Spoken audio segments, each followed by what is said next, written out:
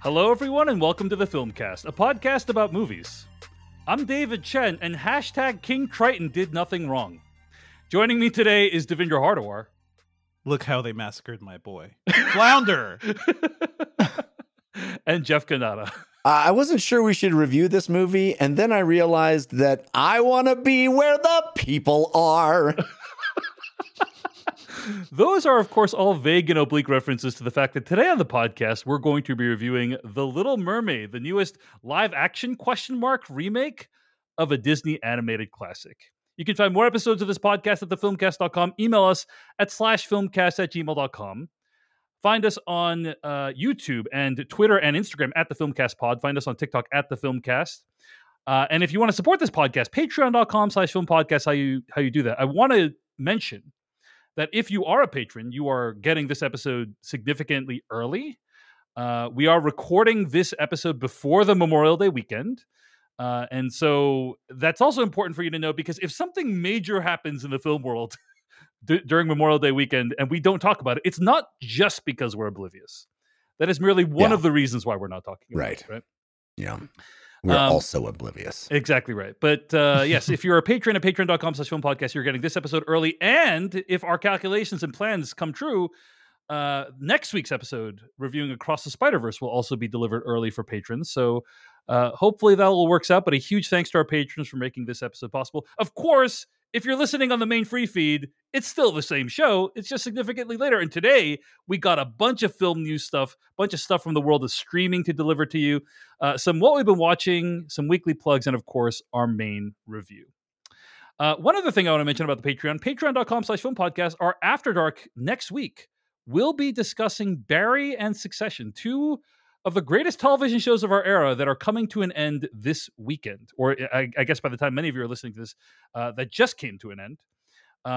That will be our main topics for the After Dark on next week's episode. And of course, you can always access that at patreon.com/filmpodcast. It's wild that they're both coming to an end, not just seasonally, but the series are coming to an end. Finales. Yeah. So we'll be doing full spoiler casts on the After Dark this week. So let's talk about some of the big film news that's going on, guys. And the biggest thing that's going on, from my perspective, is Netflix's password share apocalypse has finally arrived.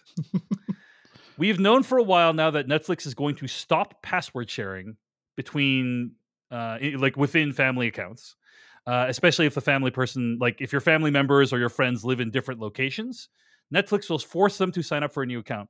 And we got all the details of that this week. And I just want to say, on a personal level, I had to spend 15 minutes explaining to my dad why he needed to get a new Netflix account. So thanks, Netflix. Really appreciate that. But no, he really wanted that in-depth explanation, huh? Well, so yes, Netflix has sent out the emails. Have you guys gotten the email from Netflix? I don't know. Ignore those. I should check. Yeah, because so my wife's grandmother is on our account, so now I don't know what's going to happen. Right. Yeah. So Netflix sent out an email, subject line, an update on sharing between households. And it says, your Netflix account is for you and the people you live with, your household. You can easily watch Netflix on the go when you travel. But then it explains, like, hey, if you want to share Netflix with someone outside your household, you can use these features. You can transfer a profile, or you can buy an extra member.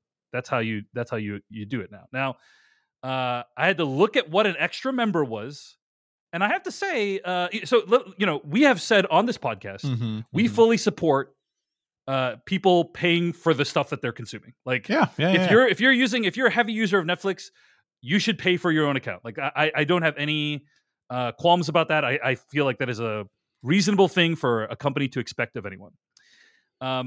But I have to say that the way that they're making this transition is not easy. So transfer a profile, like if there's someone on your account, they can take their account and transfer it to a new account, like a new profile, or the other way around. They can take a profile on your account, transfer it to a new account. Yes. And that's what I did with my dad is you have to go into your account, enable profile transfers, and then enter in a new email and password for the new account. That's basically. I mean, alternatively, could you still create the account for him, basically, and still keep him under your thing, but you chose not to do that? Well, okay. So one way is you transfer someone to a new account. That's what I just said, right? The other way is buying an extra member. Yeah. So you looked at your father in the eyes, like the father who raised you and paid for everything. Is like, I cannot have you on this Netflix account anymore. It's going to cost me an extra $10, $15 a month, right? That is not true. Okay, let me explain. That's never made eye contact at any point. That's the net result is what you described, but that's not the thought process. Okay, so an extra member now for Netflix costs $8 per month. So that's a lot. Like, it's not like a $3 to $4 surcharge. It's like basically a whole ass new account, pretty much. Mm-hmm. And I'm totally willing. And by the way, I offered to pay for my dad's new account too, like not even just extra member. I was like, if you want us to pay for your new account, that's fine. But he was too prideful to accept that.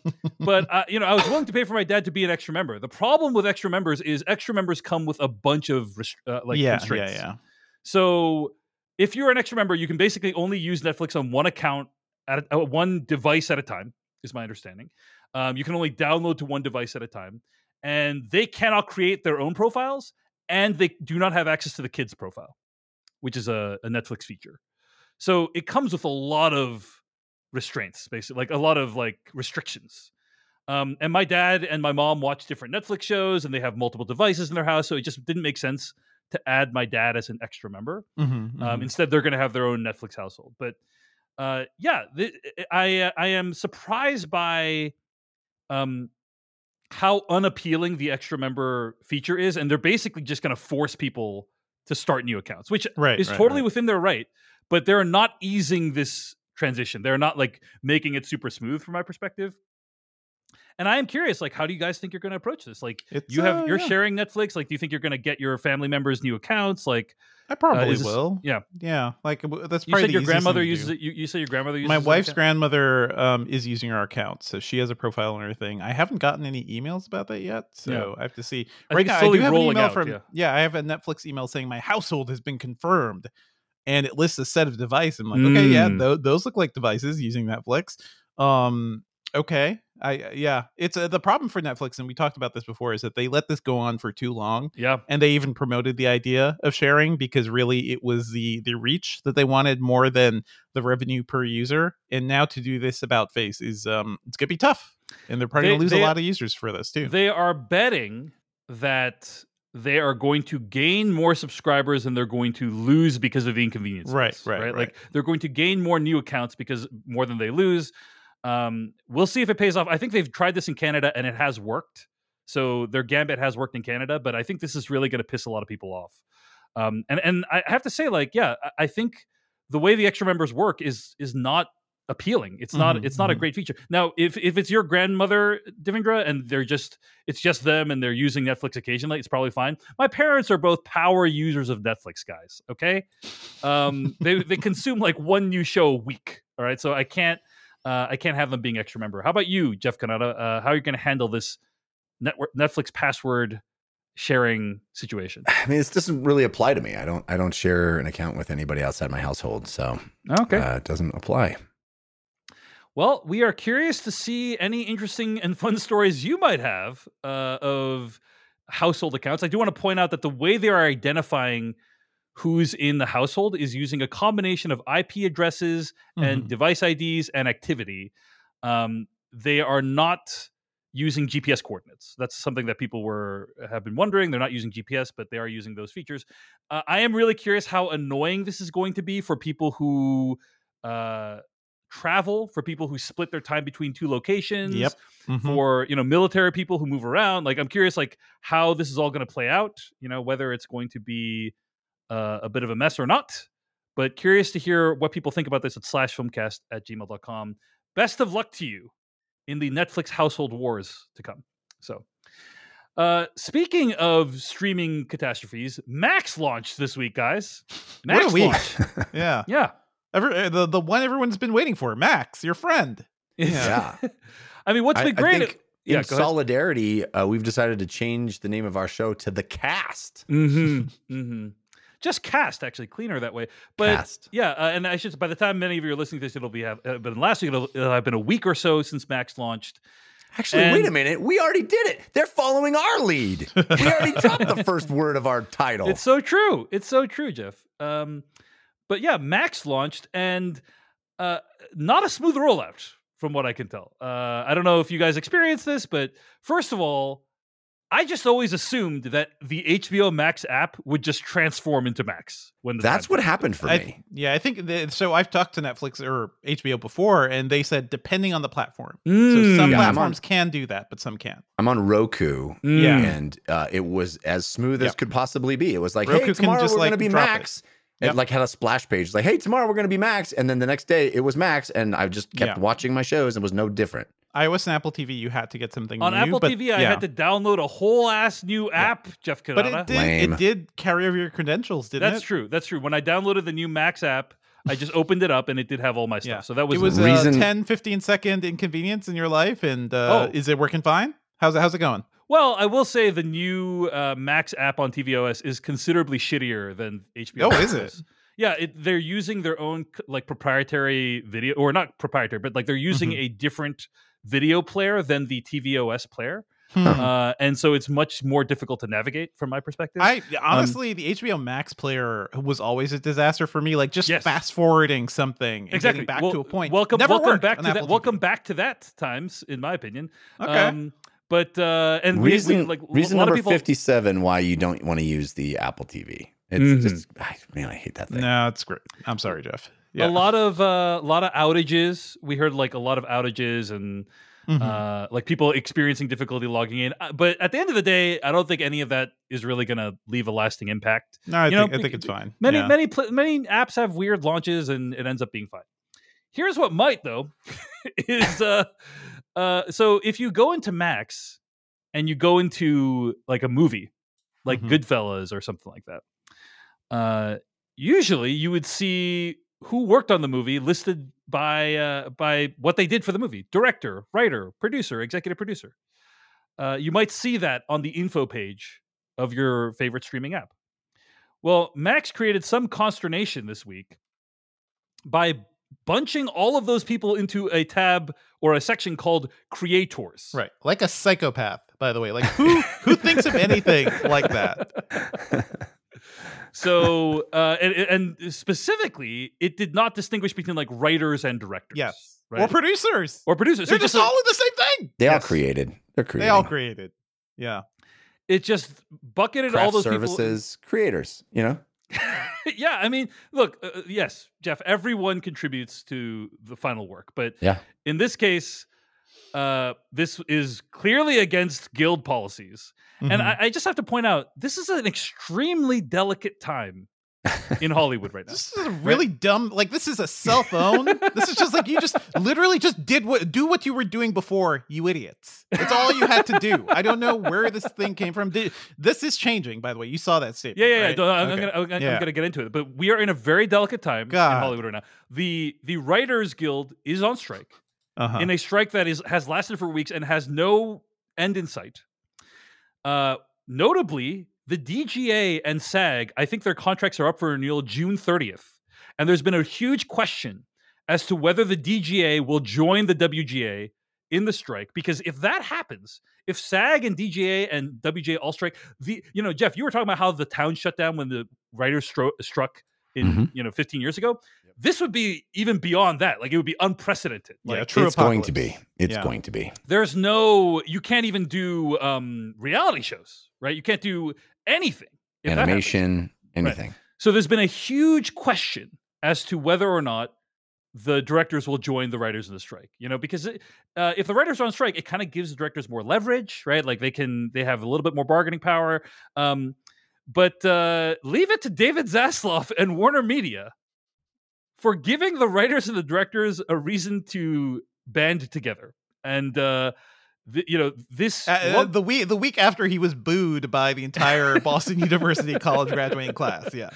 On a roll. Zaslav hits one after another. Leslie Linka Glatter, who is the DGA president, says, quote, "For almost 90 years, the Directors Guild has fought fiercely to protect the credit and recognition deserved by directors for the work they create. Warner Brothers Discovery's unilateral move, without notice or consultation, to collapse directors, writers, and producers and others into a generic category of creators in their new Max rollout, while we are in negotiations with them, is a grave insult to our members and our union." Look, actually, I see the category change now. Looks like it's just now shitheads. Like now, they just changed it. Wow. That is what David Zaslav thinks about writers and directors, apparently. I mean, this is the same company that was also like, hey, by the way, your movies are on our service day and date now. Yeah. Bye-bye. No explanation, no negotiation. Yeah. The dipshits we have to pay. That's funny. Yeah. So it would be hilarious if David Zaslav's Max launched caused the DGA to strike. As a result, like it's rare to see DGA and WGA solidarity, but they both issued statements about this. To be fair, there's been a lot of DGA members that have been on the picket lines with the WGA. Yeah, absolutely. Yeah, before this moment, I mean, there's been a lot of solidarity. A lot of SAG members as well. Yes. Oh my gosh, so many. Many of my friends have been on the picket lines. So yeah, it's possible it would have happened anyway. It's possible like they might strike anyway in solidarity. I don't think there was any chance of it not happening. Honestly, it's fair enough. Everybody has been on the same page in a way that they haven't been in the past. Yeah, indeed. Well, for its part, Max said the following quote. We agree that the talent behind the content on Max deserve their work to be properly recognized. We will correct the credits, which were altered due to an oversight in the technical transition from HBO Max to Max, and we apologize for the mistake, end quote. Now, there was some dude sitting in the data entry thing who was like, ugh, how many fields do I have to? Let's just put them all into one field. Yeah. Easy peasy, lemon squeezy. Copy paste this database. What could go wrong? Except that would have been the better thing to do. Seems like they like transferred that information through something else. By the way, stop calling things content, you idiots. It's not content. Like these are creative works. Yeah. A lot of people rightfully called out that statement was complete bullshit. Like there is no way it is a technical, like an oversight in the technical transition. That's what they wanted to make it seem like a technical mistake. Somebody had to create a bucket called creators. Somebody had to sign off on that bucket being created. Somebody had to decide that they are not going to... It's an essential element of this redesign. Like, it is not... It's unmissable. So I don't know if you guys know how computers work. With all these fancy silicon chips and such. When you're making a new app, there's a lot of things that can go wrong. Indeed. Really? You don't say, Jeffrey. Yeah, you're trying to put all the movies, you're trying to take off the HBO part of Max, and you're trying to stick all the movies into the funnel that gets them into the new app. And sometimes they don't fit the same size. So you got to shave off some words like director and writer, That's how it works. It is fascinating. Like, I'm actually shocked they put that statement out because I'm guessing it's probably a lie. Like, I'm guessing it's absolutely a lie. It's like legally not true. And so like you don't, in general, you don't want to make false statements, but I think they probably met with a lawyer and they're like, it's technically an oversight in the technical transition. So but it's like, that's not, spirit of the law, not letter of the law. It's complete BS. But yes, we are glad that writers, directors, and producers will get the proper credit. And that all content is not just, one big bucket where you can lump everyone into the same creator category. So, bad times in the streaming world these days, guys. A lot of these problems started when we started calling everything content, by the way. Like, what a garbage term for just like stuff you push into your eyeballs that doesn't have any artistic merit. That's all it is. It's just garbage in your eyes. That's content. I hate it. I mean, we are making some now. We're making quality critical analysis, Jeff Canada. Okay. Well, speaking of the devaluation, of art, 76 titles are being removed from Disney Plus and Hulu. And this is, I think, as of the time you're listening, this has already happened. We saw this happen with HBO Max and Warner, and we're like, hey, that was upsetting and weird that Westworld, one of HBO's defining shows, is no longer on HBO Max. That's weird, isn't it? Hopefully that doesn't happen again, but no, it's happening. 76 shows are being removed. One of the big ones being Willow. Why the Last Man? These are some major shows that had millions of dollars of marketing behind them that are just being removed, presumably for cost-saving purposes. Willow's a tough one, too, because I'm sure a lot of people are like, I'll get to that eventually. Except now you can't. You won't. Yeah. It's been heartbreaking to see people's social posts saying like, hey, I spent, 3 years of my life working on the show, and now it is literally impossible to buy or stream anywhere. And the creators don't usually get like physical media to take home either. Exactly. So, you have to beg people for that. It sucks. We're just in such a weird time where like the promise of streaming has melted down in so many ways, not just financially, but also like the dream is, hey, everything available all the time. And now it's stuff, dozens of titles just getting annihilated with virtually no notice. Like sheer capriciousness too. Like no rhyme, no reason. I'm sure there are no seeming rhyme or reason that's communicated clearly to us. It's like whatever. Yeah. By the way, that Why the Last Man show, we did talk about it a bit. I think that is worth a watch. So if you want to check it out before it goes, you probably should. I think by the time you're listening to this, it will be literally impossible to watch. It will be gone. Yeah. And, there are other ways to watch things. And if these companies want to make it impossible to watch things, what do you think is going to start happening again? And we're actually already seeing the rise of piracy and things coming back where I don't know. Maybe if you have some moral feelings about that, when these things disappear entirely, I don't see the problem with just like getting your own copy of it, Because there's no way to, you cannot purchase them. There's no way to access it, and basically accessing it, I cannot condone, officially or legally condone piracy. We are not a legal podcast. Do not take any legal advice. We're not lawyers. We're just content. Do not take any legal advice from us. That's all we are. But I do think that that pirates who hold on to this material are serving a cultural purpose because they're allowing this material to be preserved that people put a lot of work into. I cannot comment on the legitimacy of piracy, but some may say they're doing the Lord's work. So some may. A bummer for me. The Princess. I don't think we ever reviewed that movie. I talked about it on the podcast. Yeah. That's a fun action movie starring Joey King. That's going to be gone. There is a Right Stuff series that's going to be gone. So many titles just lost. I'm sure they will show up in other places. Yeah. Like, isn't Westworld going to Roku? Yeah, I think Roku's just getting the leftovers. So, like, the reason they're vanishing is so they can license. Like, many of these titles will be licensed to other places, and they can make money that way. But some of them won't be, and that's a bummer. So if you have a chance, people, to actually buy these things, we've talked about this before, but Station 11 is out there. It's on Blu-ray. It's on 4K Blu-ray. Go buy it and tell people, tell these companies that you actually want these things and cherish them. Absolutely. All right. Those are some bits of film and streaming news. Let's take a break for a sponsor. We'll be right back with more what we're watching right after this. Hey, it's time for me to jump in here and tell you about our sponsor, Fast Growing Trees. We've got multiple trees from Fast Growing Trees at my house growing fast as we speak. It's actually quite awesome because my kids were so delighted when the Fast Growing Trees arrived on our doorstep that they've adopted them. They've given them names. My daughter named one of our trees Mr. Puppy Paws and the other one Jaja. And they have taken to watering them and taking care of them. It's a delight.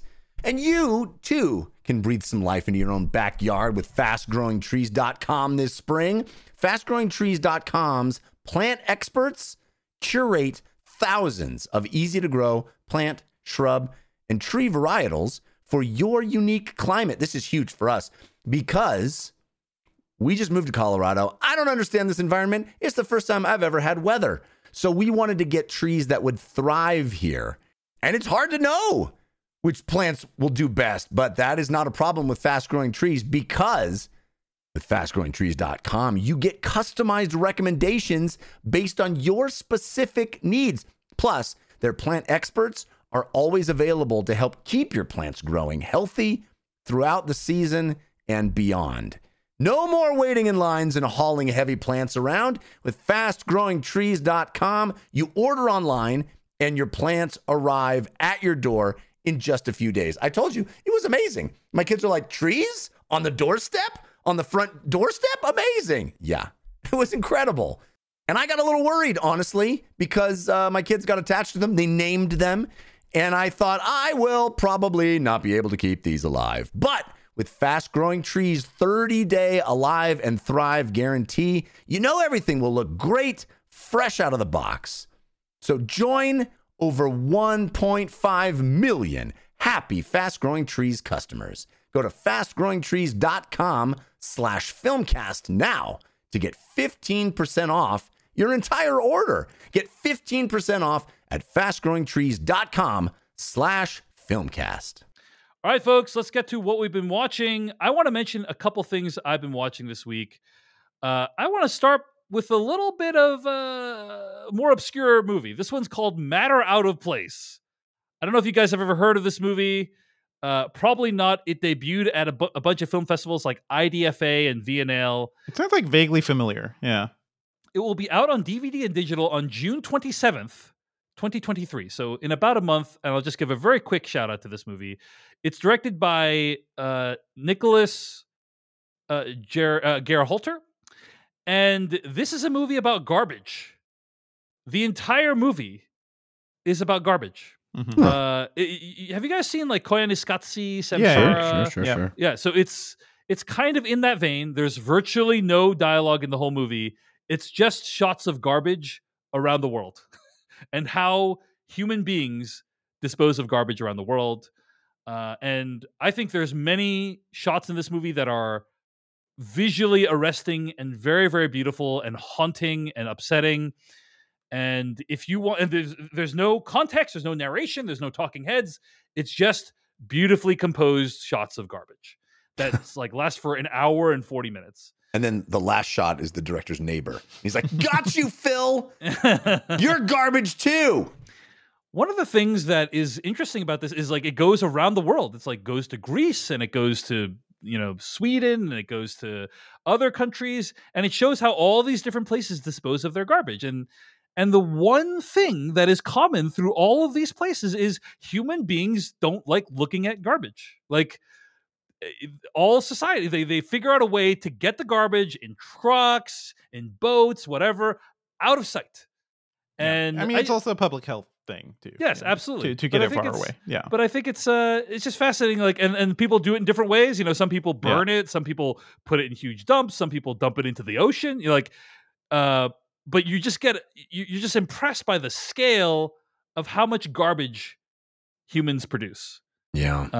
It's really kind of amazing in many ways. Now, for a movie that has no dialogue, like in my opinion, every single shot needs to be a banger. Do you know what I mean? Like if you watch Samsara or Koyaanisqatsi, like every single shot needs to be a banger. I don't quite think this movie hits that. I think probably like 78 to 80% of the shots are incredible. You're saying some of the shots of garbage are garbage? No, I wouldn't go that far, but I think that you need to really do a lot to engage people's attention if you have no dialogue or narration in your movie. So I do wish that the editing had been tightened up a little bit, but other than that, if you want to watch 100 minutes of shots of garbage, Matter Out of Place. Has there ever been a more Dave Chen movie of all time? Like, come on. Yeah. This is right up my alley. So spend your time staring at garbage. Matter Out of Place will be on DVD and digital on June 27th. It will be on Ovid on June 14th. Devindra Hardawar, what is one thing you have been watching this week?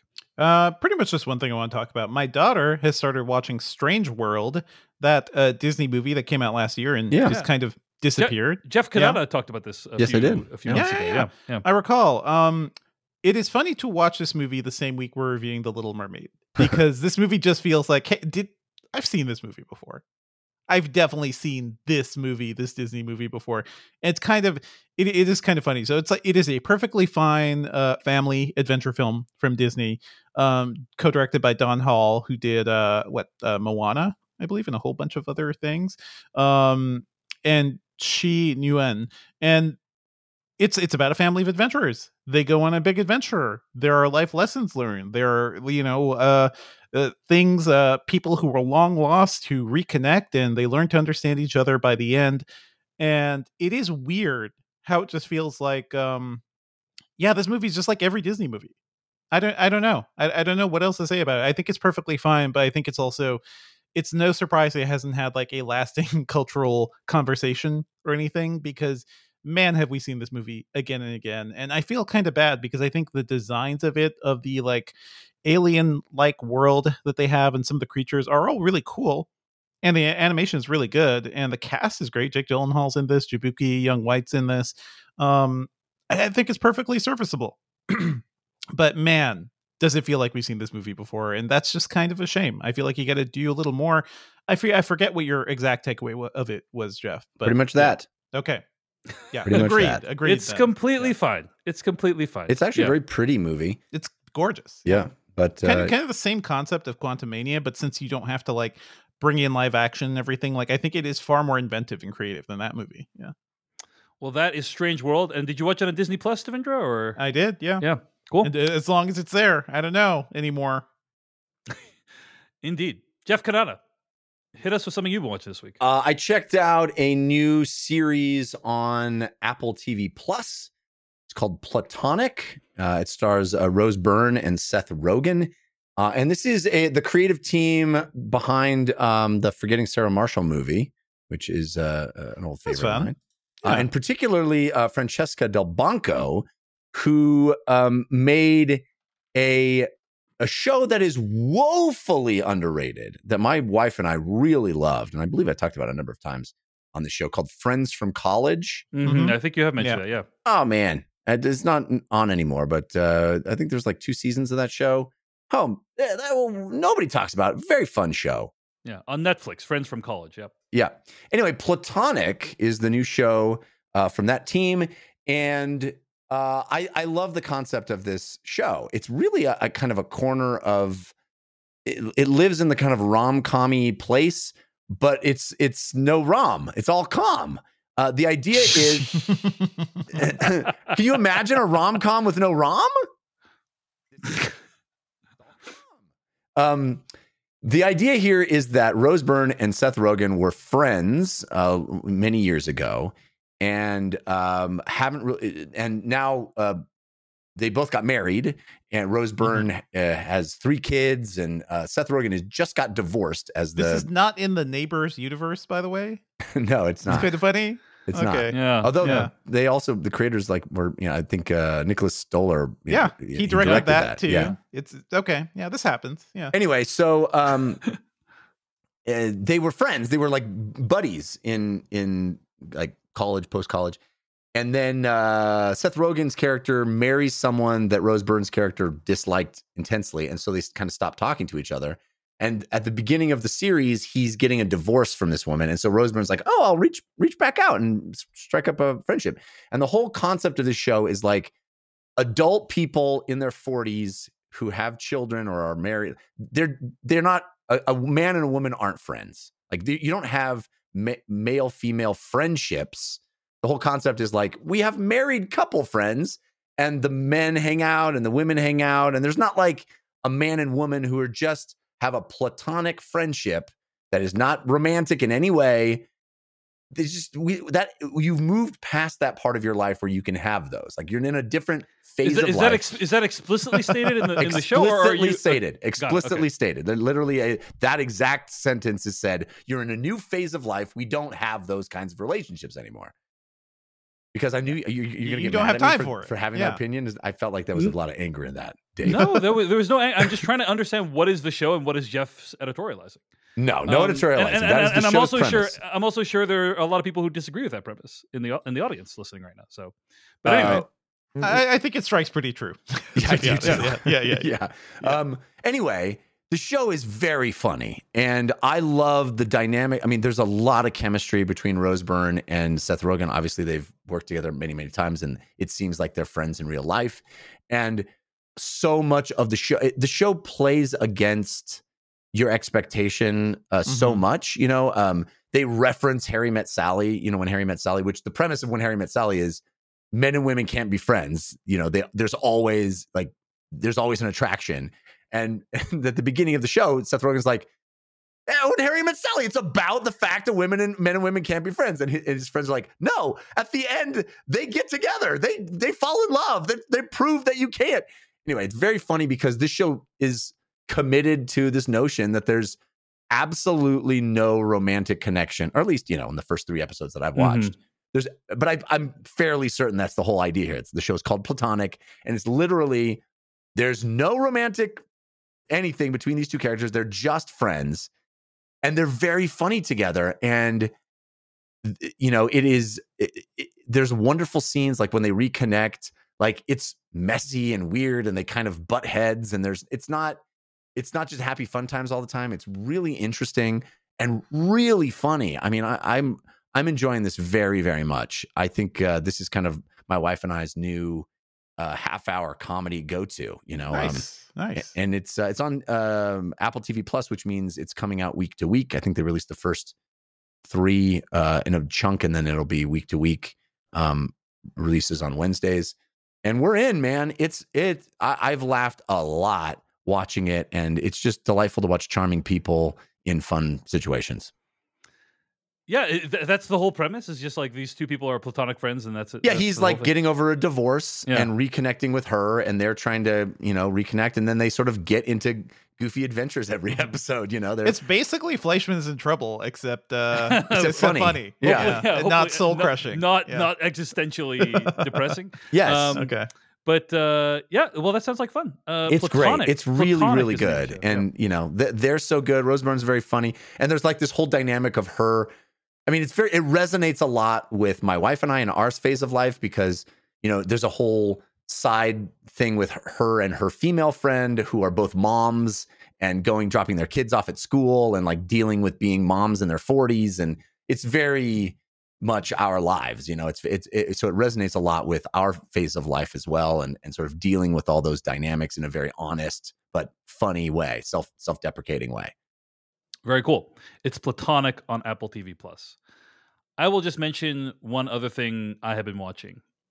There is a new show on Netflix called Fubar that stars Arnold Schwarzenegger. Yeah. You would think that an Arnold Schwarzenegger show would be a big deal, but I have seen not one bit of marketing about this show. I don't know about it's all over Twitter. Okay. There's a lot of first time Arnold hearing stuff. of it. I wasn't even aware of this. Yeah, he's like the action ambassador for Netflix, basically. I'm very excited. Is it good?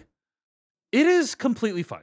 I'm actually more excited about the Arnold Schwarzenegger documentary that's coming out on Netflix in a few weeks. It's like a 3-part documentary about Arnold's life. That seems like it's going to be must watch for me.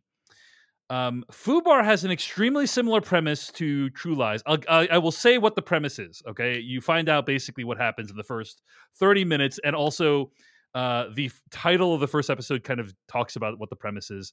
But basically, Arnold Schwarzenegger is a spy, and he has worked for the CIA for years, and he is on a mission. What are they called? Assignment, and he discovers that one of his family members is also in the CIA, and they a series of reckonings about how they've been lying to each other and how they're family members. They have to care for each other ensues. Here's the question that you need to ask yourself, right? Like, why do you watch Arnold Schwarzenegger movies? What is it about Arnold Schwarzenegger movies that appeal to you? Because for me, a huge part of the appeal of Arnold was his physically imposing presence. Like, that was a big aspect to me, and just like seeing this machine of a man, literally in Terminator, like what he's able to do. I remember Terminator 2, Judgment Day. I believe, there's a scene where Arnold Schwarzenegger picks up, or the T-800 picks up a chain gun while at Skynet and repels police officers.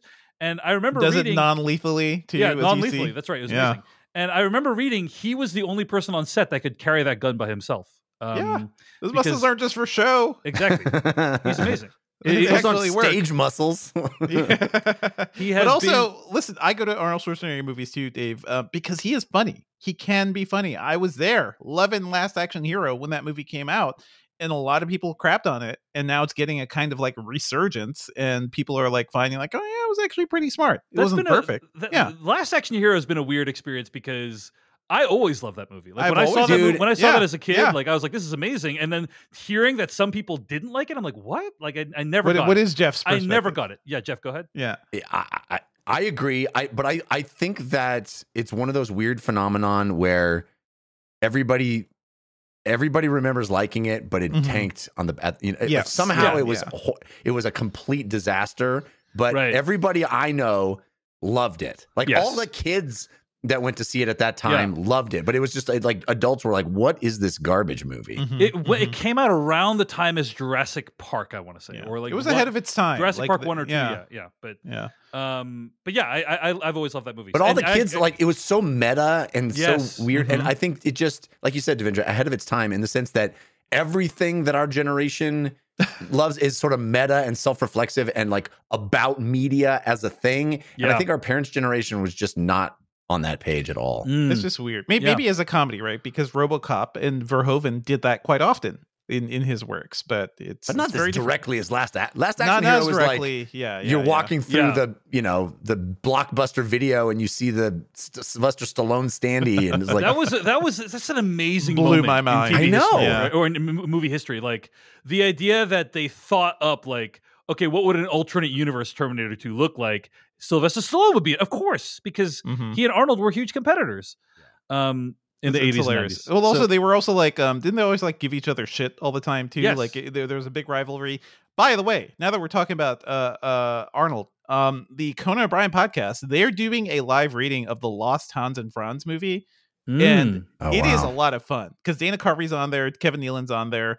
Like the idea that they wrote this movie, which has a huge like role for Arnold Schwarzenegger, for the real Arnold to be in it. It's a wonder it was never made. But it was apparently like one of the things that he was working on or considering before Last Action Hero. Go listen to that because it's a lot of fun. If you plays like the Arnold fun stuff. I think it's who's it? Triumph guy. Oh yeah, Robert Smigel. Robert Smigel. Yeah, Smigel's there too because he co-wrote it. So it's a lot of fun if you like 90s era stuff. Yeah. Oh, I'm in. So I agree with you that Last Action Hero really shows off Arnold Schwarzenegger's comedic chops. Kindergarten Cop? Oh, yeah. It's not a tumor? It's not a tumor. Yeah. Who is your daddy and what does he do? I think Fubar, the Netflix original series, is like a completely fine sitcom, basically. It's like each episode's 1 hour long, but it's kind of a sitcom where, this father and his one of his family members get into this really weird, outrageous situation.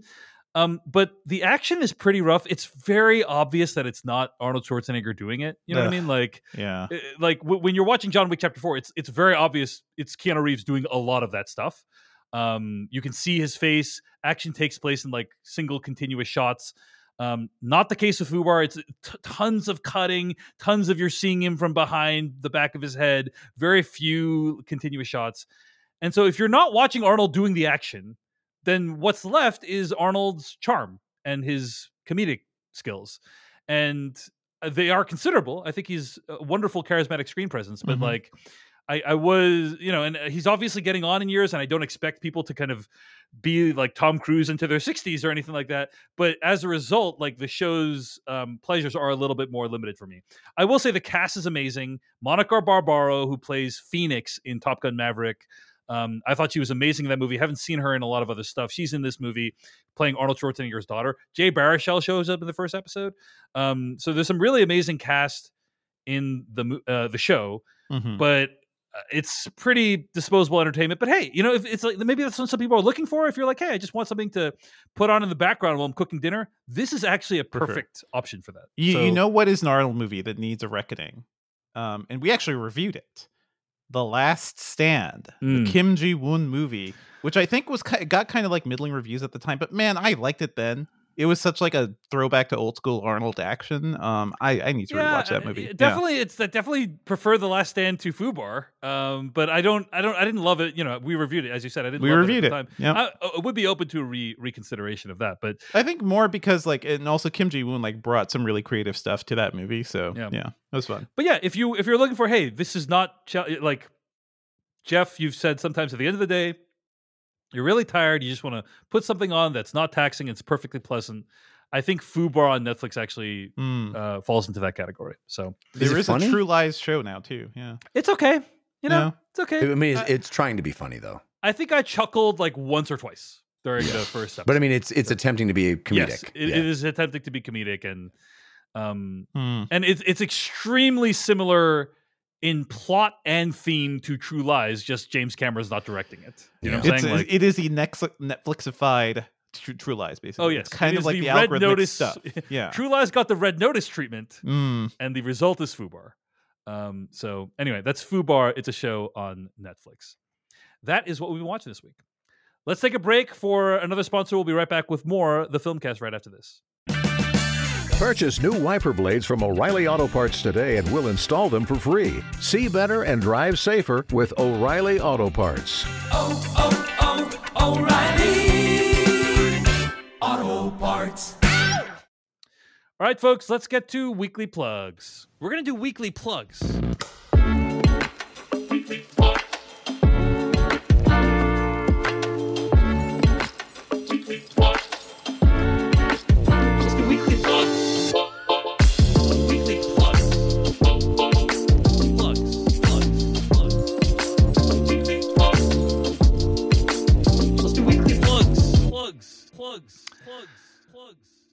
Weekly plugs is a part of the show each week where we plug something else we've been making.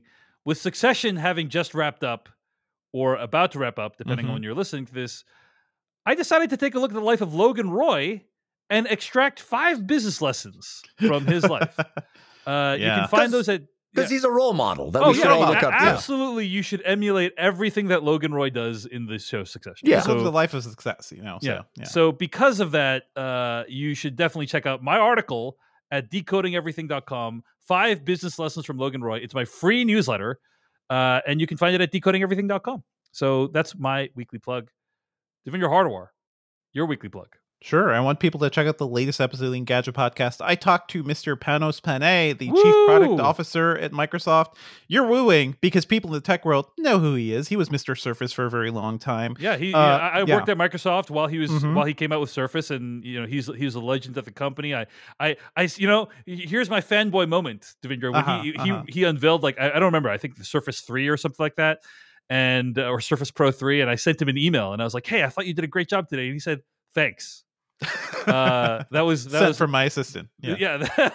That's my brush with Panos Panay fame over at the old Microsoft. Indeed. Yeah. So he is a guy who's deeply committed to his tech, and we talked about Windows Copilot, which is this thing they're doing. They're bringing the AI stuff, the Bing AI stuff, right into Windows. Could be interesting, could be exciting. I also foresee some problems. So we have a good chat about the potential for it to change Windows, but also a lot of misinformation, a lot of weirdness happening with AI that I don't think Microsoft is fully prepared for. And I asked him some questions about that. So check out our interview on the Engadget podcast. There is a scene that I always remember from Star Trek IV, The Voyage Home, where Scotty sits down at a 1980s era PC and picks up the mouse and talks into it and says, "Hello, computer. I've lived long enough where that's going to be," it was funny, because look, people from the future think you could just talk to a computer and ask it to do things instead of... Before you get too excited, Jeff, you're not talking to this. You're typing to it. We're going there, dude. It's happening. It's happening.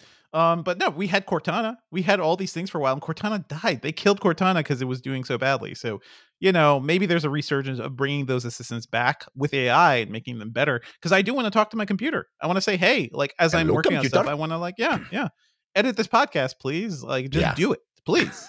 Yeah. I think that every week. Jeff Kanata, your weekly plug. Last week, I announced in this very segment my fundraising efforts for the this run that I'm doing in August, and people responded so beautifully. This is Hood to Coast. I'm running from Mount Hood to the coast. I'm raising money for Providence Cancer Institute, and it is going to be a 48-hour nonstop race where I'm running with a group of 11 other people. I'm running with the Eastmoreland Fathers Association, and it's intense. I'm going to be running quite a long distance, but I'm doing it not just because I hate myself. I'm doing it also to raise money for the Providence Cancer Institute. And I told everybody my easy to remember vanity URL. Yeah, for which you were publicly shamed. Yes. And you know what, guys? As of this recording, we've gotten quite a number of people that figured that out, listened closely enough that they actually donated. I also put the link in the show notes, so that might have been how. Mostly probably because they listened to me. Just hand by hand typed out that URL. Thing that I said. All the effort that I put in. As of right now, my goal is to raise $12,000 before we run. We're at $2,393 at this moment. That's not shabby. That's pretty good. Really impressed that folks, people navigated the URL enough to donate that much is really, really, I'm already overwhelmed. Thank you. And the only podcast I've mentioned it on so far is this one. I'm going to mention it on my other podcast this week. So this is all Filmcast listeners. So thank you, Filmcast. Now, it's going to be a little easier because thanks to now here, I'm going to tell you a little story. Yeah, tell a story, Jeff. Tell a story. Tell a story. My co-hosts, you may know them as Devindra and Dave. They made fun of me quite a lot for not doing the bare minimum of coming up with an easily expressible URL to let this be, easy for you folks to help. Technology that's existed for decades. Yeah. Like literally the bare minimum effort to, I got the vanity URL, but I could have actually made it easy. You could have taken 30 seconds to make the process 10x easier for a listener to access it. Yes. So, just pulling the curtain back a little bit, we have a Google page, a little document that we fill in for the show every week with our weekly plug, so that Dave can easily put it in the show notes. Jeff, stop! I want people to think we extemporize everything. And the guys noticed on the weekly plugs this week that I actually had a short, easily expressible URL for you folks to easily donate to this cause. And they both congratulated me for actually doing it. And I'm about to reveal I didn't. I literally got a text from a very generous listener who was like, Jeff, I'm doing this for you. Thank you, listener. It's R3V on Twitter. Thank you, R3V. Thank you. Reached out and said, hey, here's a URL. So, ladies and gentlemen, all you need to do is go to bit.ly /runjeffrun. So bit.ly/runjeffrun. And you can get right there to my Providence fundraising page and help support. Literally any amount is appreciated. $1, $5, $10, whatever you want to throw onto the pile. Trying to get to 12,000 for Providence Cancer Institute. These are folks that are working specifically on prostate cancer and research and trying to prevent that. So I think it's a very good cause, and it is going to motivate me as I'm running in the middle of the night, dark at 4:00 in the morning, having had only an hour of sleep, and wishing that I had not made this decision. Your efforts will help me keep on trucking. So thank you, R3V, for making it easy for folks. And thanks for anybody that's able to help out at bit.ly/runjeffrun. I have to say, Jeff, good luck with this whole thing, because I think last time, didn't you sprain an ankle? Oh, yes, it was terrible. Yes. That's you want to repeat that? Okay. But thank you also for proving that we can always rely on the kindness of internet strangers. You did it, Jeff. Incredible. Once again. Incredible. Yeah. Yes. Yeah. If I'm lazy enough, somebody will support me. I think they call that moral hazard in the insurance world. But Jeff, you didn't technically do the least amount possible, because the least amount possible would have been not mentioning it on the podcast. That's right. But, I did something. You did literally the thing that was right above that, which is somebody else made the bit.ly link, and then you mentioned it on the podcast. So congratulations, Jeff. I am the beneficiary of others' kindness, as I have been through my whole life, and I am grateful for that. But hey, I am going to do the running part, which is not an insignificant part. That's a big part. Speaking of the kindness of strangers, I want to thank all the people at patreon.com/filmpodcast for supporting this show. Sign up for ad-free episodes and exclusive After Darks. Of course, we never want anyone to donate if it in any way causes them financial hardship. You know what a really great way to support the podcast is? Subscribe to us on YouTube, youtube.com/@thefilmcastpod. It's completely free. We get those YouTube numbers up, we can start selling ads on those videos. And that would help us out. youtube.com/@thefilmcastpod. Subscribe over there. We'd really appreciate it. All right. That's weekly plugs. Let's get to our review of The Little Mermaid.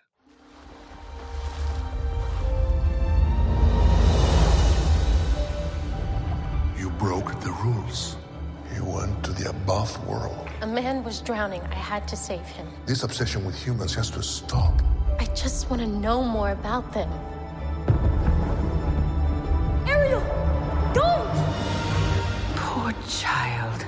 I can help you. You can't live in that world unless you become a human yourself. Is that even possible? That's what I live for.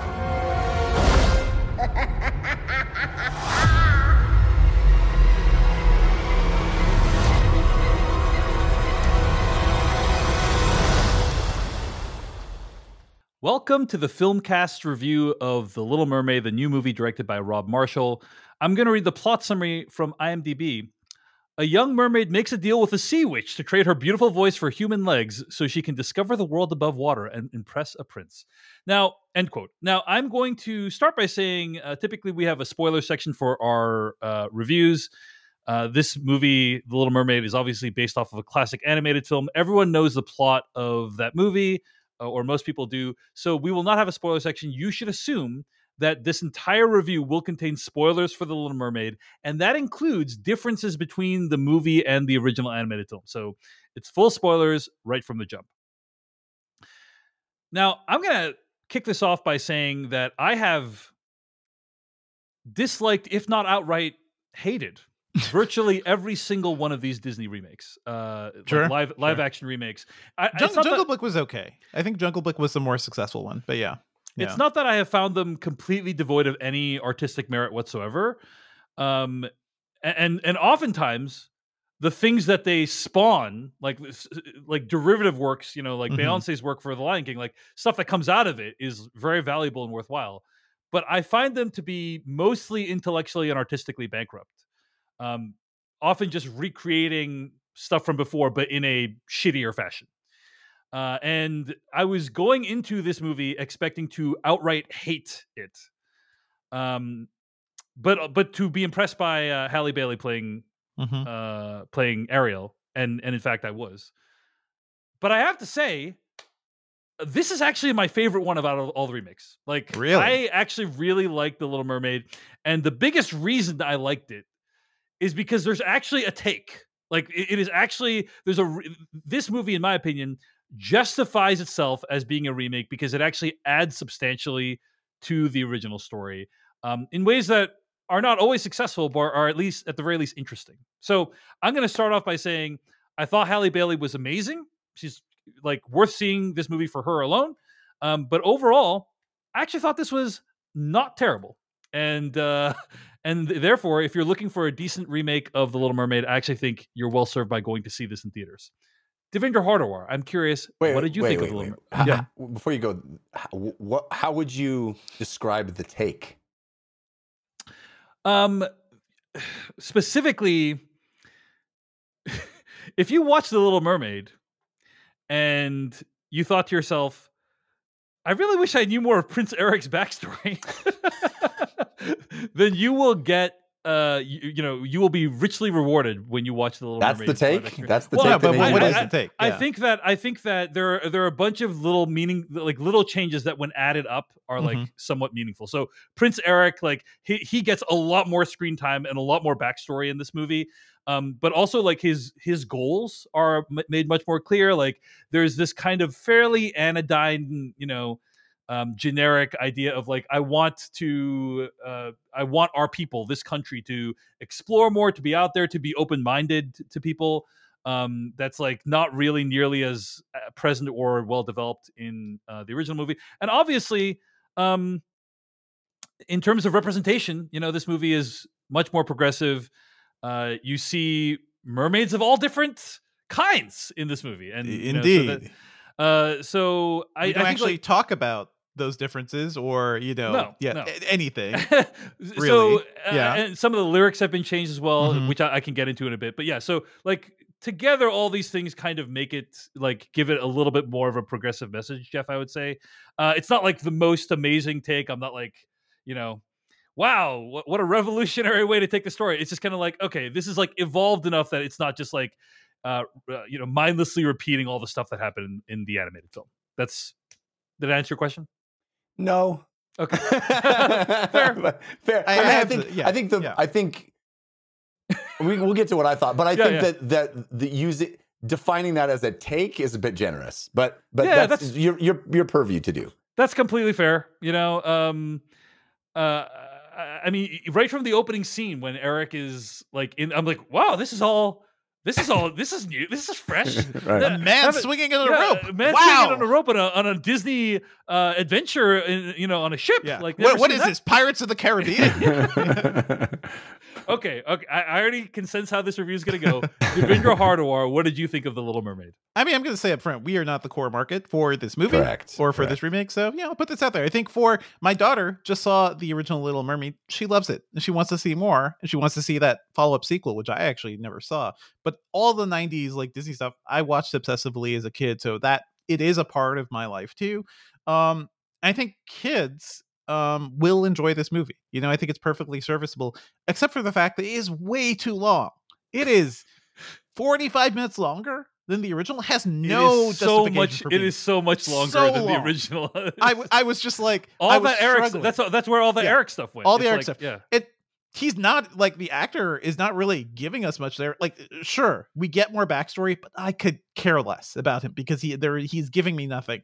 But this movie, like you said, Dave, like Halle Bailey, yeah, it's fantastic. Like there's a moment when she's singing Part of Your World, right, where just kind of like the sound design shifts for her, or maybe that's just her voice. I don't know.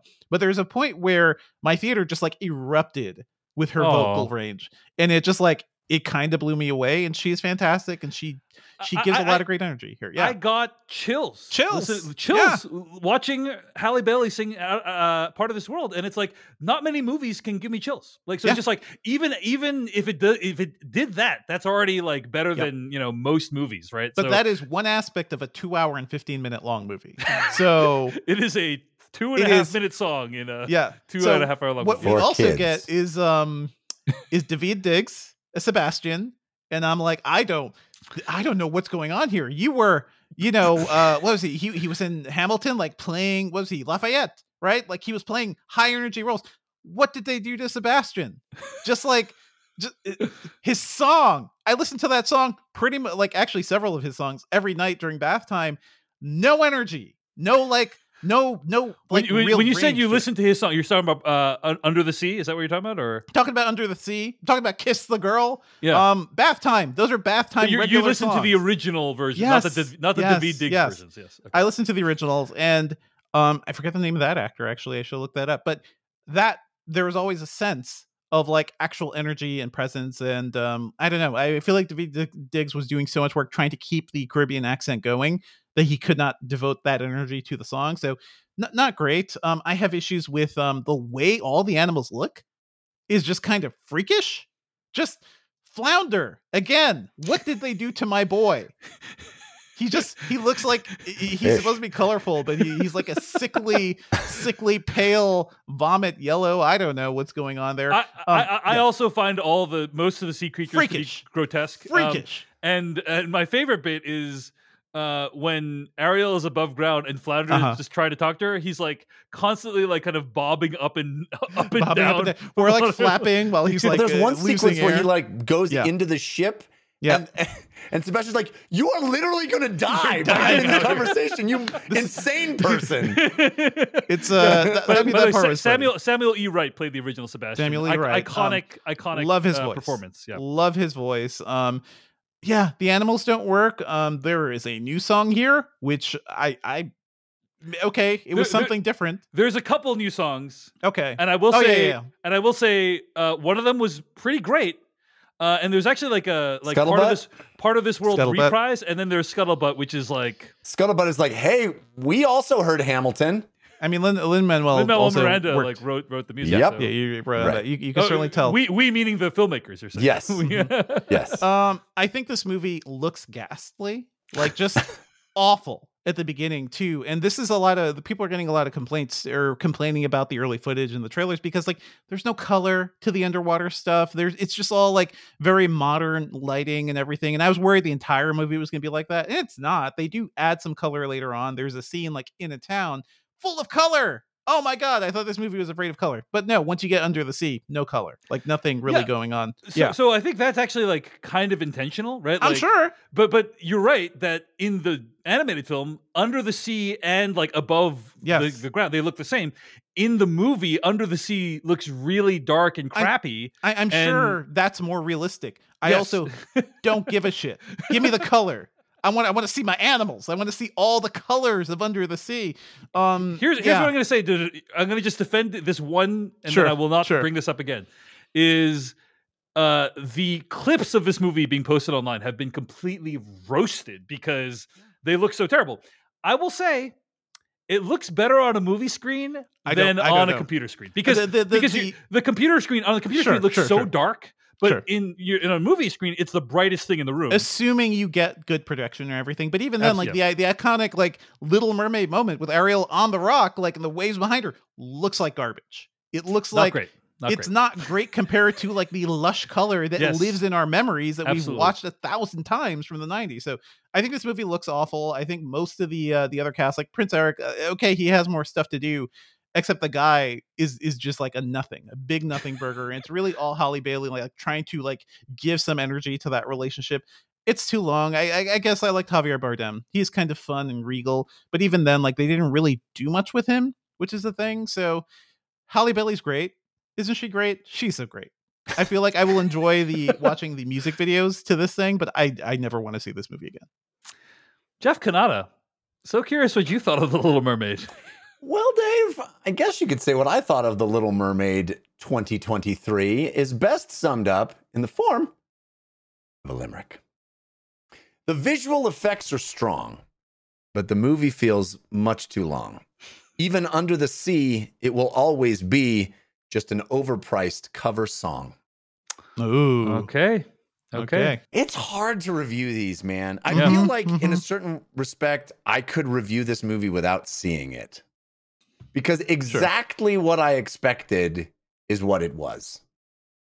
And I will say it is a lavish, at times dazzling, at times fun, entirely disposable product that doesn't exist but for the fact that it's a cover of something else. And I've said this before, I think when we reviewed these other ones, this does not happen. This movie doesn't have any autonomy. It doesn't exist independent of its predecessor. I kept thinking like,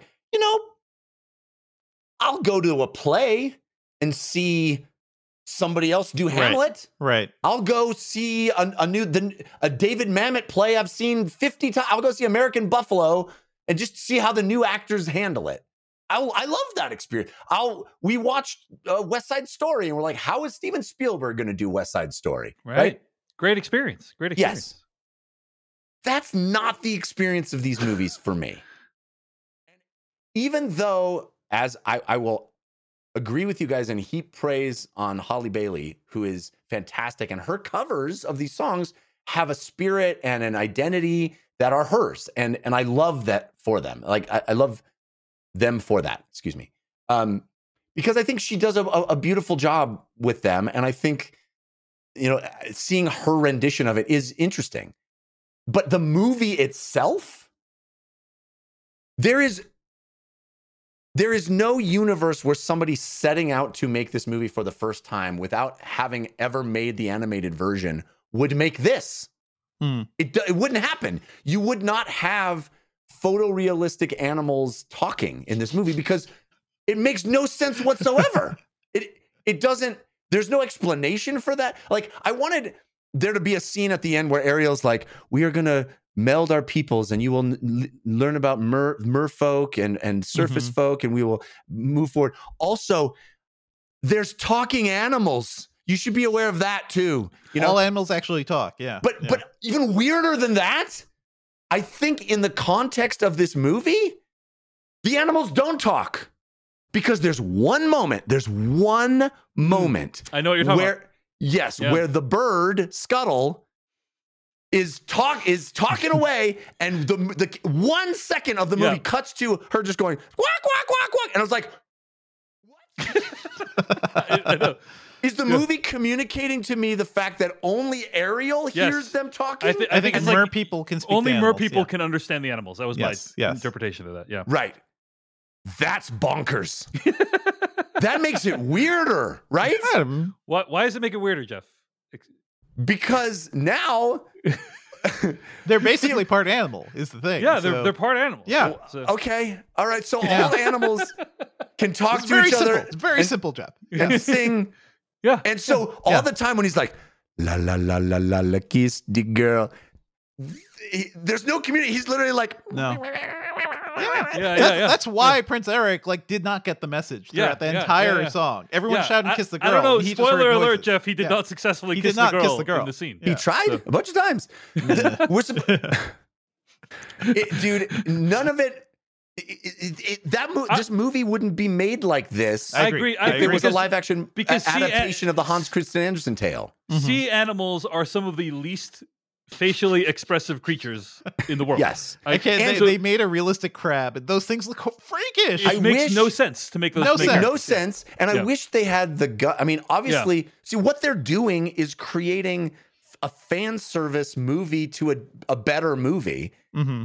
Which it makes no sense to me, other than like they make shit tons of money. So I guess that makes sense. Do you want to make $1 billion, Jeff? But I think they want to make $1 billion. But the bold take on this would have been literally figure out ways to do it without any talking animals. Like literally make the story about a mermaid and a man falling in love, and figure out ways to do it without talking anthropomorphized sea creatures. Like. That would have been cool. That would have been a take. Yeah, that wouldn't have been Disney though. Is the thing. I see. All they want to do is like rebuild their things. I feel the same way about this movie as I kind of feel about the Mario movie. Where I like the Mario movie more, but this is completely safe in all the ways you exactly expect from a Disney movie. Even with like, okay, it's amazing to have a black Ariel. It's amazing to see more people of color. This movie does not engage with any of those ideas at all. Like Prince Eric's adopted mother is also black. We're not talking about it. There's an Asian boy. There was an Asian boy mermaid. Yes, at the end, which made me kind of lose my mind because I'm like, I don't think I've ever seen an Asian mermaid before. I mean, I don't know. I guess I'm from an era where like that's cool. That's cool. Like that, you don't have to era, talk about it. It's that just, era did it's normal. Exist.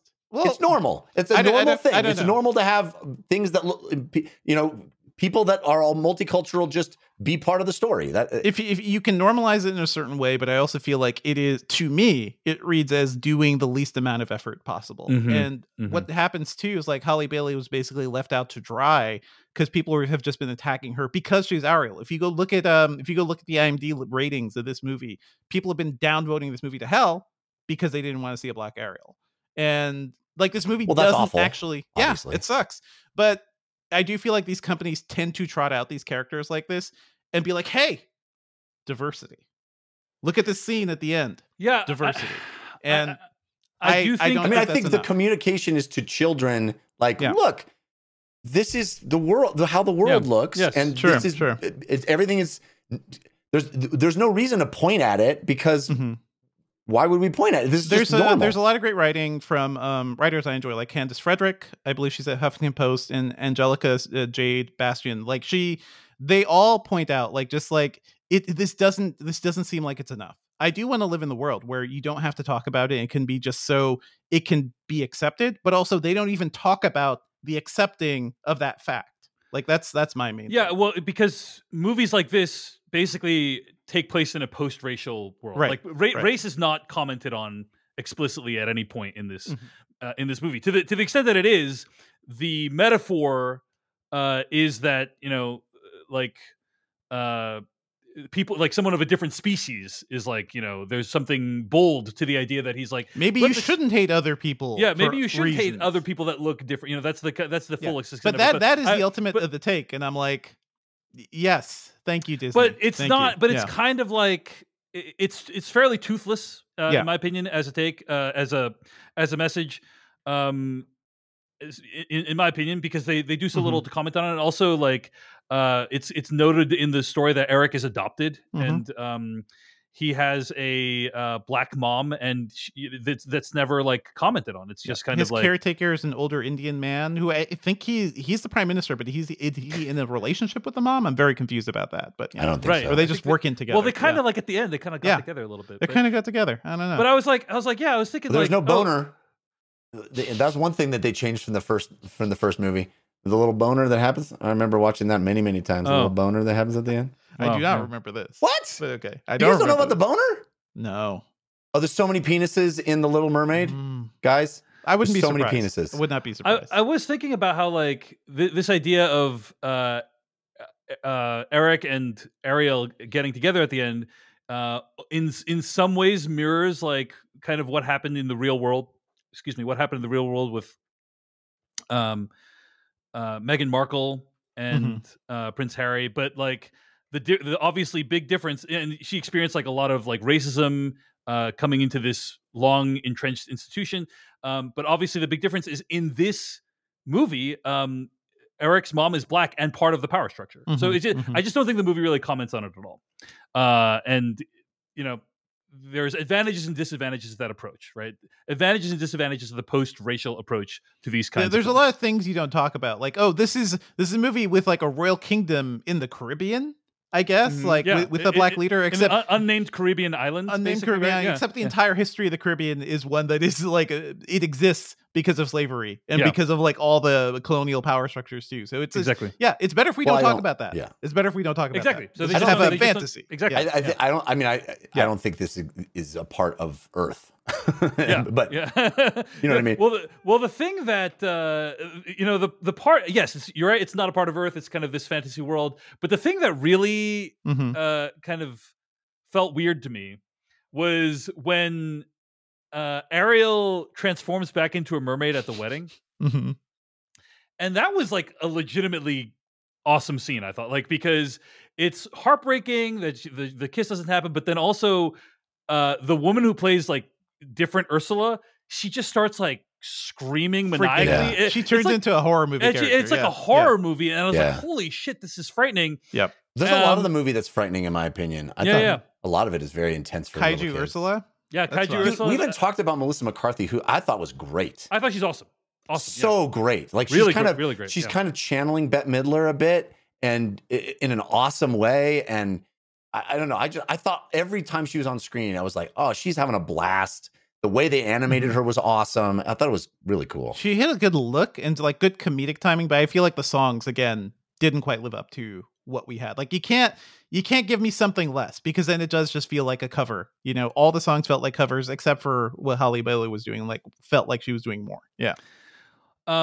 Well, on the topic of the songs, there have been some significant changes to the songs. And I just think it's hard to have a progressive movie where the protagonist doesn't speak for half the movie. You know what I'm saying? Like the protagonist is a woman that doesn't speak for half That's the movie. always been the hard part about watching Little Mermaid. But the original Kiss the Girl song is a little bit rapey. The lyrics go, "It don't take a word, not a single word. Go on and kiss the girl." That's the original lyrics. But they wanted to change it so that it takes a lot of words and maybe a contract. Kiss the girl. yeah. I mean, I think I take the idea of consent extremely seriously, and so like I think that I'm glad that they do it. But it's also just weird because she can't speak during the whole time. So it's, I'm not saying the changes are not better, but it's just odd because I think the way Ariel acts in this movie is more like self-possessed. Like she knows what she wants. She is doing things like I like that the horse carriage ride where she's just like, oh, I want to have fun. I want to do this. And she's like going on adventure and being a little reckless and stuff. But she has more of a personality than cartoon Ariel did, I think, and more of an idea of what she wants. It's not just about her pining after a guy. Exactly. By the way, the new words are "use your words, boy, and ask her." That's what it says in the new song. So it fit in really nicely. Yeah. But there were some great scenes of Ariel. Like I think in this movie versus the animated film, it's a lot more about Ariel being into the human world as opposed to just loves this dude, right? And I actually really love that scene where she goes into like Eric's room and there's all this shit everywhere. And she's like looking at it, and like when she starts like spinning the globe, like this wonder in this character's face, I thought was really special. She doesn't really love him. She's just with him for all the human stuff, all the trinkets. Yeah, I like this movie. Like I was, because I saw all the clips online and they looked awful, and I was just like, I disliked every single one of these remakes. But I actually was like surprised that I was like, oh, there's actually some really nice moments. The other thing I want to shout out is they add kind of these reprise moments to Ariel at the end, like where she sings like kind of like chunks of the Part of Your World song like later on in the movie. I don't recall that being in the animated film, but there's this moment when she's like, talking about what she gave up to like be part of this world that like rejected her, that it was like legitimately heartbreaking. So there's just a lot of like great moments in this movie that I liked. I'm not saying it's awesome. I think I am very sympathetic to everything you're saying, Jeff, about it's just a cover version and like it feels in some ways soulless, but I mean, I honestly, I agree with you a lot in that I think it's my favorite of these. Really?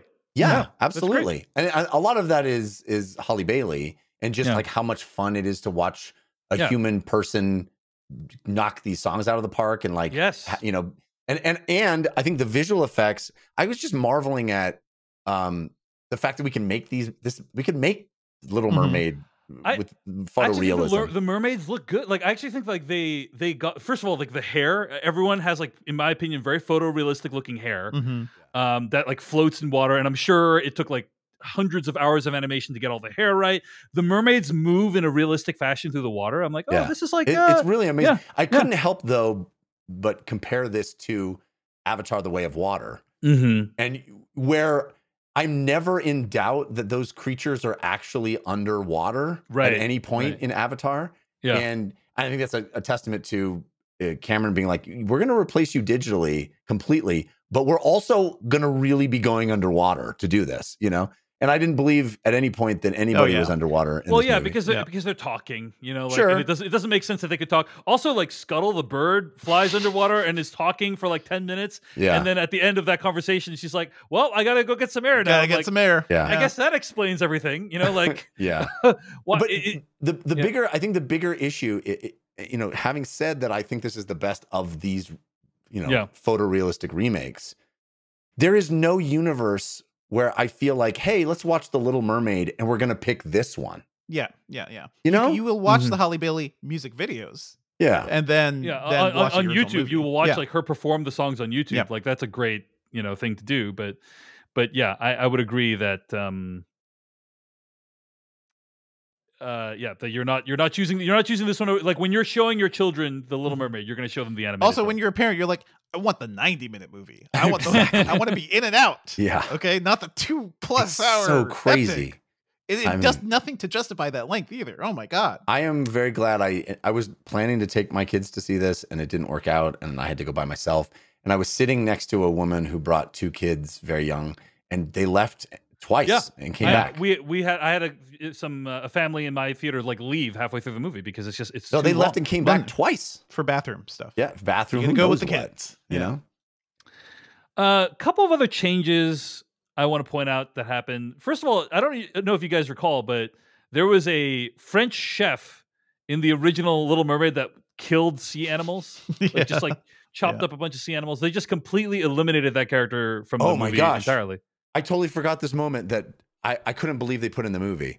Yeah. So we start in the movie, Ariel hanging out with Sebastian. Sebastian's like, you're swimming too fast. No. And then we're introduced to Scuttle by Scuttle coming down and grabbing a fish and then going, sorry guys, I needed a snack. And I was like, that is the most horrific. Like we just fell in love with little Sebastian and you just ate his friend. It's the craziest thing. There's always this weird. We talked about this. What was the other movie recently that had talking animals? But there's always this weird caste system in these movies where there's animals that can talk. Right. And Guardians of the Galaxy. That's what it was. Sure. Where there's animals that can talk and animals that can't. And the ones that can't, they are not worthy of our consideration and love. So in this case, they're food. Scuttle's food or the shark. Remember that shark that attacked Ariel? Can't be reasoned with that person. That shark can't be reasoned with. I would buy that sharks are like a vicious animal in this context. Like they're just mean and predatory. But the fish was literally like we just were hanging out with. I mean, it's in front of Sebastian. Just an innocent fish. Scuttle It would be like a scene where like your friend comes in and just shoots another human being in front of you and be like, sorry. Oh, hey, what's up? Eating him. Starts eating their entrails. Yeah. All this stuff is really with animals is really upsetting in this. Like you pointed out the scene where Flounder is on the thing and he's still talking. Yeah. Flounder's on the boat. At one point, Flounder gets onto a ship. And he's still talking, and it's like, but he's like doing the flappy up and down motion. It's like, Flounder, are you freaking choking for air? Right? Are you choking? And Sebastian says we got to get you back in the water. And but Flounder doesn't even seem like he understands anything is wrong. He's like, what is going on here? Yeah. What is going on here? Okay, a couple of other changes I want to point out. I actually like the scene where Ariel goes into the market and like it's a great scene. Just behaves completely erratically, eats the like flour eating the flour and doing all this weird ass stuff. Like that was a lot of fun. The amnesia was a new thing. I thought there was like such a half baked element of the plot was like you can't remember that you need to kiss him. Yeah. In the movie, she has amnesia, but that's not true in the animated film. I think that kind of fills a plot hole because otherwise, because why doesn't she just go up and kiss him? Do it? Well, I thought that's just it has to be from true love. You can't just smack somebody on the lips. Yeah, exactly. So it's just like, but they almost like half-heartedly introduced it. They're like, oh, I guess you don't remember me. It's like, what? Like, why are you introducing this plot thread at this point? So that was a little bit weird. And then, of course, Devindra, as you point out, it's kaiju Melissa McCarthy at the end. But Melissa McCarthy is an octopus, whereas I think in the original she is more of like a squid-esque creature. Sure. Octopuses are scarier. I thought that was not great. I just have to say the kaiju part. It looked cool. I thought it was incredible. Cool. Okay, I didn't think it looked good. Like I thought Melissa McCarthy looked amazing throughout the whole movie because it blended her octopus body with the rest of her really well. And then by the time they get to the end, it's like, oh, this is just gigantic CG thing. That was. I couldn't believe how good it. I thought it. I just was blown away by how. I've never seen a giant actor feel like they were actually giant before. It was really amazing. I thought it felt like again a scene from Pirates of the Caribbean or something, like something you would expect from those movies. And actually, I think there were a few of those scenes. By the way, Flounder, played by Jacob Tremblay. I'm really going to miss it when Jacob Tremblay does not sound like a child anymore, because like he is running out of that time. Like, is there a Haley Joel Osment situation going on where we see Jacob Tremblay in 10 years? Like, what happened to, I remember when you were a kid, you were adorable. I thought he sounded good. I just wish Flounder didn't look so freakish, you know? Yeah, and I feel like freak. I feel like Sebastian and Flounder got less to do in this. Like I didn't go back and like do a scene by scene comparison, but I just felt like they didn't have much to do in this movie. And I almost feel like one out of those three characters is probably unnecessary between Scuttle and 100%. And Flounder. I think there should be a rule. I mean, I love Aquafina. I think she's a delight. It's very funny. But there needs to be a rule limiter. Yeah. You can only be one iconic animated character. You get to pick. Yeah. But if you're one iconic animated and you have a very distinct, if you're doing a voice, okay, fine, do a different voice. But if it's just your iconic voice, you got to pick. You can't be. What's the other one that she was? The dragon one, right? The last dragon. Last dragon. Right. Yeah. Yep. Got it. She's great in both of them, but it's like you can't. That's not fair. Can't do that. She's everywhere. Aquafina is everywhere. Yeah. Only other thing I want to mention is Raya, the Last Dragon. Yeah. Only other thing I want to mention is King Triton gets a little bit more backstory. We find out that humans killed his wife. That was apparently part of canon, but not in the original movie. And also a weird detail to throw in that makes things way more complicated, but nobody deals with. Oh, they don't address it at all. But here's the thing. Everything King Triton says is true in this movie. Humans are dangerous. They don't give a crap about the ocean. They're going to pollute it and destroy it. And it's like, hey, that's actually absolutely correct. Yes. Hashtag King Triton did nothing wrong. You know, like I think he is also one of the more sympathetic characters in the film. His death is pretty horrific for little kids. Like he gets straight up killed. And then they bring him back. But it's like, that is a pretty rough looking death. He's like starts like wasting away, it's like almost desiccated. You know, yeah. So anyway, it sounds like this is one of your favorite ones. Devindra, it sounds like you like Jungle Book at least more than this one. I like Jungle Book more. But Halle Bailey, good stuff.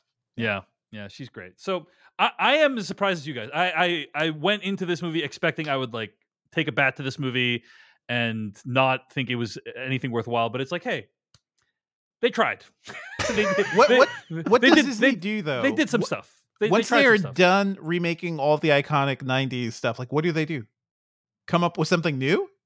They're gonna go back into they're gonna find the Disney animated equivalent of the Eternals. And put that out there. Yeah, they're going to do Emperor's New Groove live action. Yeah. I mean, that movie deserves a reckoning. There already is a Lilo and Stitch kind of in the works. And so, so there's a lot of... That's true. That is happening. I think we're not going to run out for a while, is my sense, Devindra. No, it's pretty... We're getting there, though. Like, what is left from the 90s? They did Aladdin. They did Lion King. There's got to be the Aristocats. They did Beauty and the Beast. The Aristocats, That's much older. Yeah, it is much older. But I'm talking peak 90s era Disney. We're running out. Yeah. Yeah. They're going to make their billions, and it's going to be like Harry Potter turning into a super long series at some point for something, one of these stories. I don't know. They don't own Harry Potter. No, I'm saying like bringing back Harry Potter now as a super long HBO series. It will be the equivalent of that. There's going to be a Little Mermaid like TV show on Disney Plus, perhaps. Something. We'll see. Yeah. But anyway. Well, at the end of the day, despite everything that some of us may have said, it's really impressive that Rob Marshall made a movie. All right, folks. That's going to bring us into this week's episode of the podcast. You can find more episodes at thefilmcast.com. Email us at /filmcast@gmail.com. Our theme song comes courtesy of Tim McEwen from The Midnight. Check out his new band, Varsity Blue. Our spoiler bumper and weekly plugs music comes from Noah Ross. This episode was edited by me, David Chen. Video editing and assistance provided by John Barry and Kurt Mega. Next week on the podcast, it's going to be Spider-Man Across the Spider-Verse. Really looking forward to this one. Some of the reviews have been really positive. We should have a fun guest for that one as well. So look forward to that, folks. Hope you have a great week. Thank you so much for listening to the Filmcast. And until next time, we'll see you later. Goodbye.